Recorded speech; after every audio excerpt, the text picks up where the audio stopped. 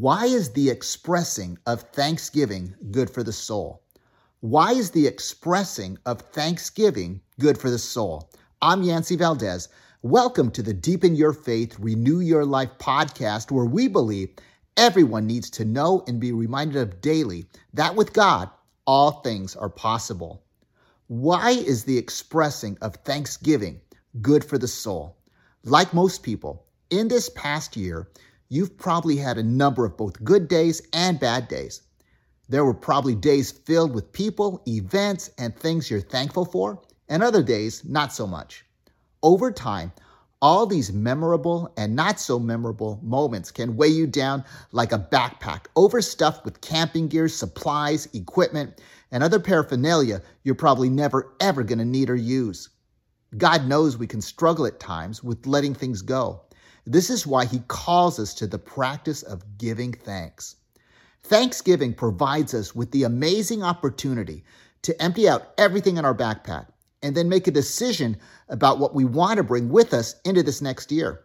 It's supposed to be one of the most liberating times of the year, when we intentionally look back to extract those significant events, meetings with people, moments that meant the most to us, and express thanks for them. We not only lighten our load, but also start living with a greater sense of gratitude in our lives.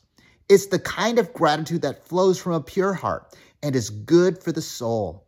When our giving of thanks is truly flowing from a grateful heart, this is when we gain a precious opportunity. It's the opportunity to choose what we really want to let go and leave behind in the past, as well as what you really want to bring and build upon in the year ahead. Let me encourage you today. 1 Thessalonians chapter 5, verses 16 to 18 says this: "Rejoice always, pray without ceasing, and in everything give thanks, for this is the will of God in Christ Jesus for you."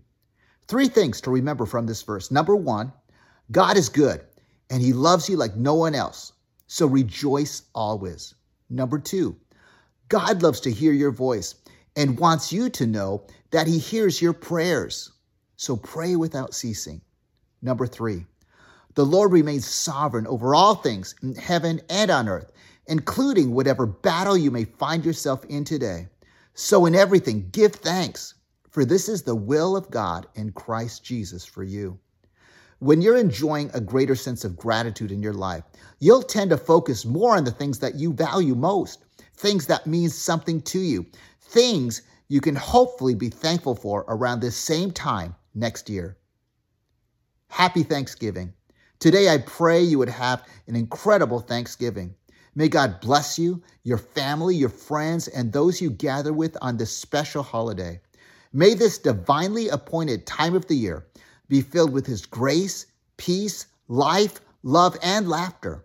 May it overflow with gratitude for his goodness, remembering that the one who has shown himself faithful to you in the past will show himself faithful in the future.